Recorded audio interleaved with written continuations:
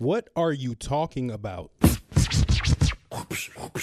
Hell no. That ain't gonna fly. Facts, homie. Straight facts. I just want to keep it real. It's all I know. Fake news?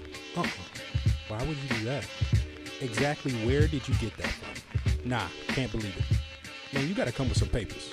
You got to show papers on that. This is it, man. This is the start. This is the start. Yeah, man, this is how it's gonna start. Yes, man, real spiel. This is how it's gonna start. The show starts. Huh? Yes, man, the intro. Real spiel. Real spiel. Yes, real.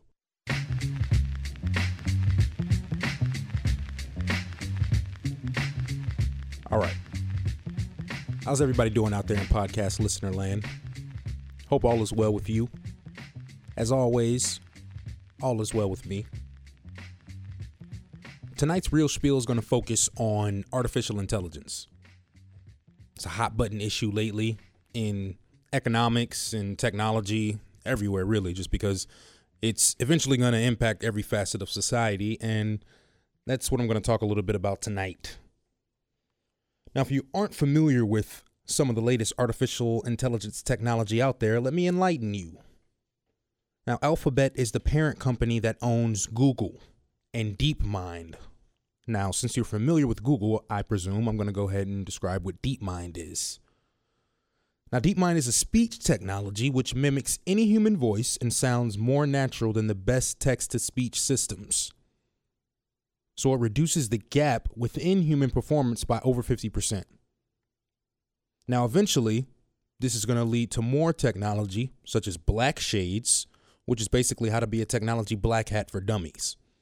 I don't know if you've seen the movie Black Hat with Thor. Can't think of his real name. It's one of the Hemsworth brothers. I think he's the swoller, more attractive one. But in any case, the movie sucked. It had an interesting premise, though, about technology hackers and how they're changing society in the face of cybersecurity, national security, all these different things. Well, software like Black Shades is basically plug and play malicious artificial intelligence. It has video and audio eavesdropping capabilities and computer ransomware that allow your local hacker to become your international worst nightmare. Now, on a lower level, for basic consumers like you and I, there's Siri. On the iPhone, there's Cortana with Microsoft, there's Amazon's Echo, there's Facebook Messenger. All these different technologies, apps, whatever you want to call them, incorporate some type of voice online commerce element. You know, some type of customer support. Now, in my mind, I'm thinking, from a hacker's point of view, what's going to keep bad AI from fooling people through social engineering or manipulation? You know, a machine learning to pick up the traits for easiest marks, just like they do with marketing software now. All these thoughts stemmed from an article I read on Digg. Now, the article was basically about how AI isn't the threat everyone thinks it's going to be with Skynet, like Terminator and Terminator Genesis and Terminator 2 and every Terminator movie, but more so a slow hollowing out of the middle class. Basically, people give rise to the machines, which eventually give rise to a chaotic human race. Now, in February 1975, a group of geneticists met on the central coast of California to determine if their work would cause the world to end. Arrogant, right? God complex much? If you listen to Alex Jones, apparently all elites are involved in some type of mysticism or some type of high-level science that involves mythology, and they think that they've unlocked the key to the next dimension, but I won't get into all that. These guys were afraid that they were going to end the world based on genetic engineering and manipulating DNA to create organisms that didn't exist in nature yet. Talking Jurassic Park type experiments, stuff you see in movies. Now, the place became known as Asilomar, and it's an annual retreat that they conduct to determine guidelines that can be laid down to sort of protect humankind. A strict ethical code, so to speak, that ensures biotechnology and technology in general doesn't unleash the apocalypse. Now, 42 years later, in January 2017, just last month, scientists gather again to discuss digital innovation, this time superintelligence that could escape human control. Now, the main economical concerns regard manufacturing jobs. They're not coming back.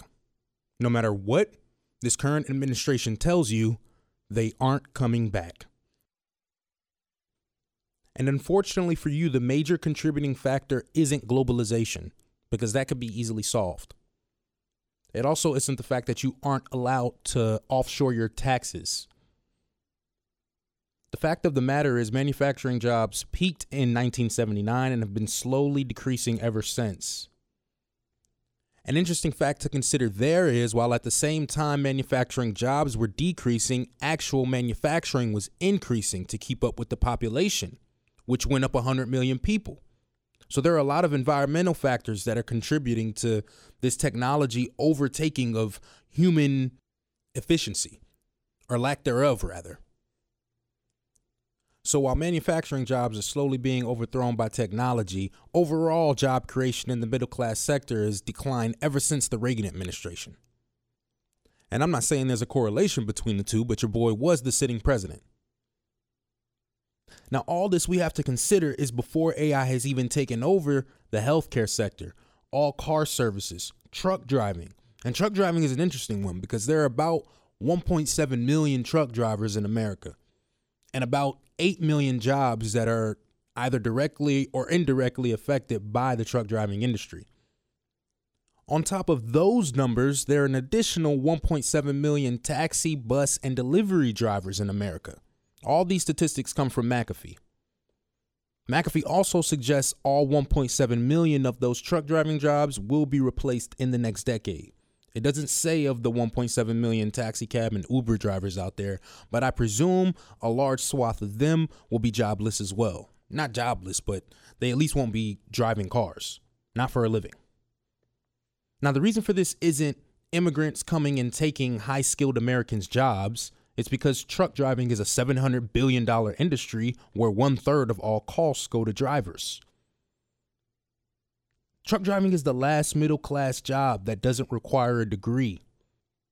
Unless you're going to work on an oil rig or do some type of high-risk construction work.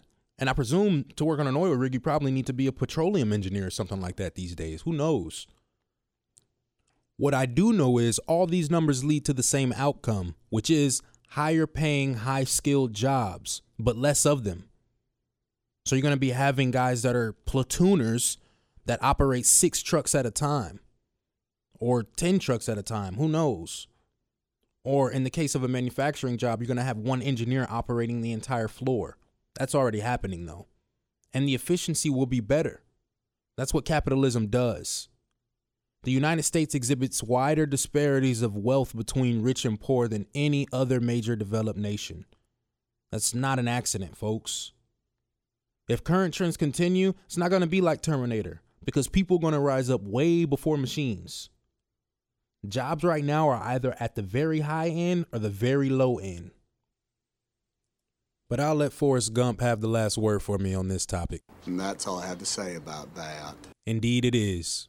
However, it's not all Elon Musk has to say about that. So I'm going to play a few comments I have queued up from him in a segment I like to call, What Did You Say? Did he really just say that? Why would you say that? Funny how? I mean, what's funny about it? Tommy, no, you got it all wrong. Oh, Anthony.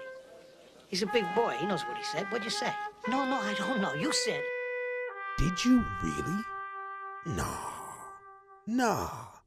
Ain't no way. So, at said conference that I alluded to earlier, Elon Musk was in attendance, and he's had a lot of comments on AI and technology in general, the advancement of it over the past few years that have been pretty frightening to people who aren't familiar with the advancements of technology and just look at some of this stuff in passing If you listen to Elon Musk speak on these topics, it'll scare you pretty quickly. So brace yourself. I'm going to play a little bit of Elon Musk talking about AI as our biggest existential threat. I think we should be very careful about artificial intelligence. If I were to guess at what our biggest existential threat is, it's probably that. So we need to be very careful with artificial intelligence. I'm increasingly inclined to think that there should be some regulatory oversight maybe at the national and international level, just to make sure that we don't do something very foolish. I mean, with artificial intelligence, we are summoning the demon. You know all those stories where there's the guy with the pentagram and the holy water, and he's like, yeah, he's sure he can control the demon. Didn't work out.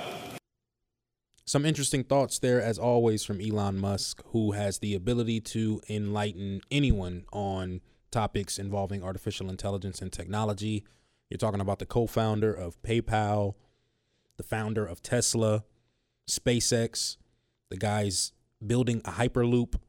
If you don't know what that is, Google it. Bro is building a tunnel under LA because he's sick of the inefficiency of traffic. I mean, guy's on another level. So anything he says on this subject is going to carry a lot of weight.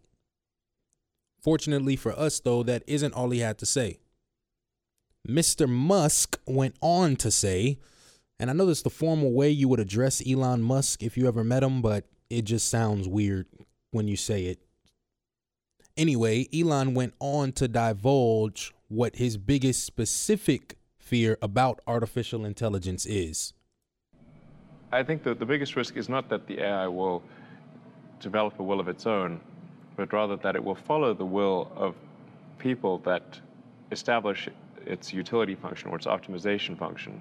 And that optimization function, if it is not well thought out, I mean, even if it's if its intent is benign, it could have quite a bad outcome. For example, if you were a hedge fund or private equity fund, you said, well, all I want my AI to do is maximize the value of my portfolio, then the AI could decide, well, the best way to do that is to short consumer stocks, go long defense stocks, and start a war. And that would also be quite bad. I don't know about you, but the nonchalant fashion in which he described that scenario is pretty frightening for me. Yes, it'd be quite bad if the AI decided to short defense stocks and start a war. It'd be quite bad. You're damn right that'd be quite bad, Elon. It'd be pretty terrifying for the entire global population. So please continue doing your part to ensure that doesn't happen.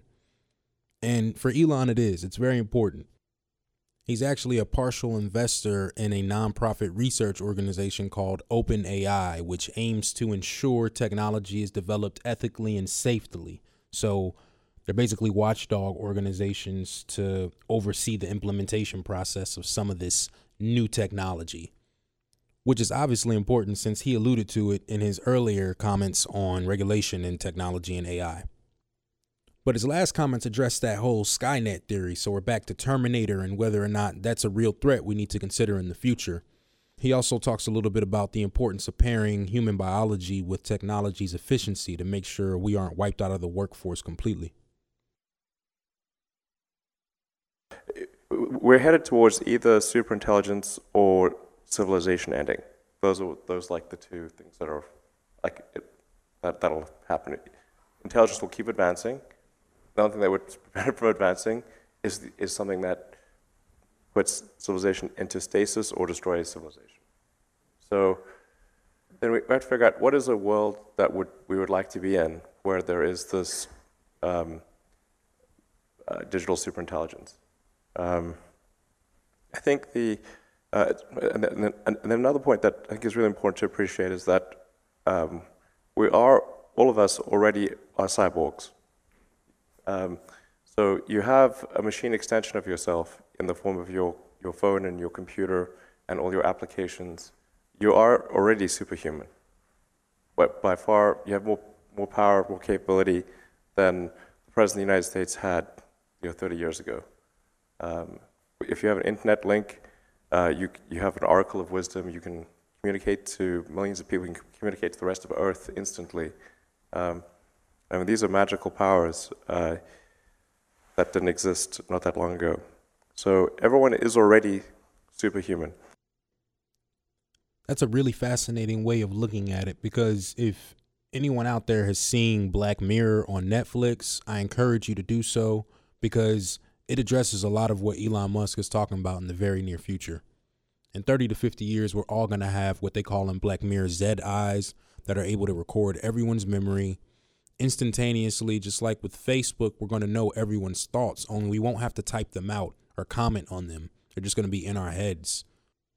The social ranking structure we've developed through apps like Instagram and Twitter are going to be in front of us 24/7 with augmented reality. Indeed, there are extremely fascinating times ahead, my friends, but there's no use in fixating on or dictating terms to an inevitable future, because it's coming, and whether or not you're prepared, it's going to slap you in the face like a hit of cocaine. And when it does, I just hope that you're strapped in and prepared to enjoy the ride.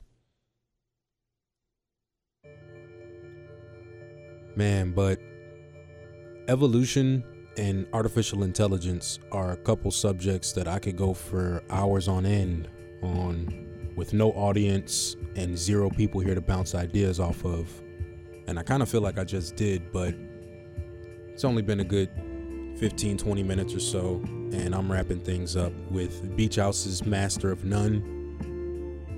I hope, as always, you enjoyed this podcast and you're enjoying your daily grind through life. I feel like this song is a good theme to ride things out on, given the futuristic, vibey, melodic tone. So, enjoy.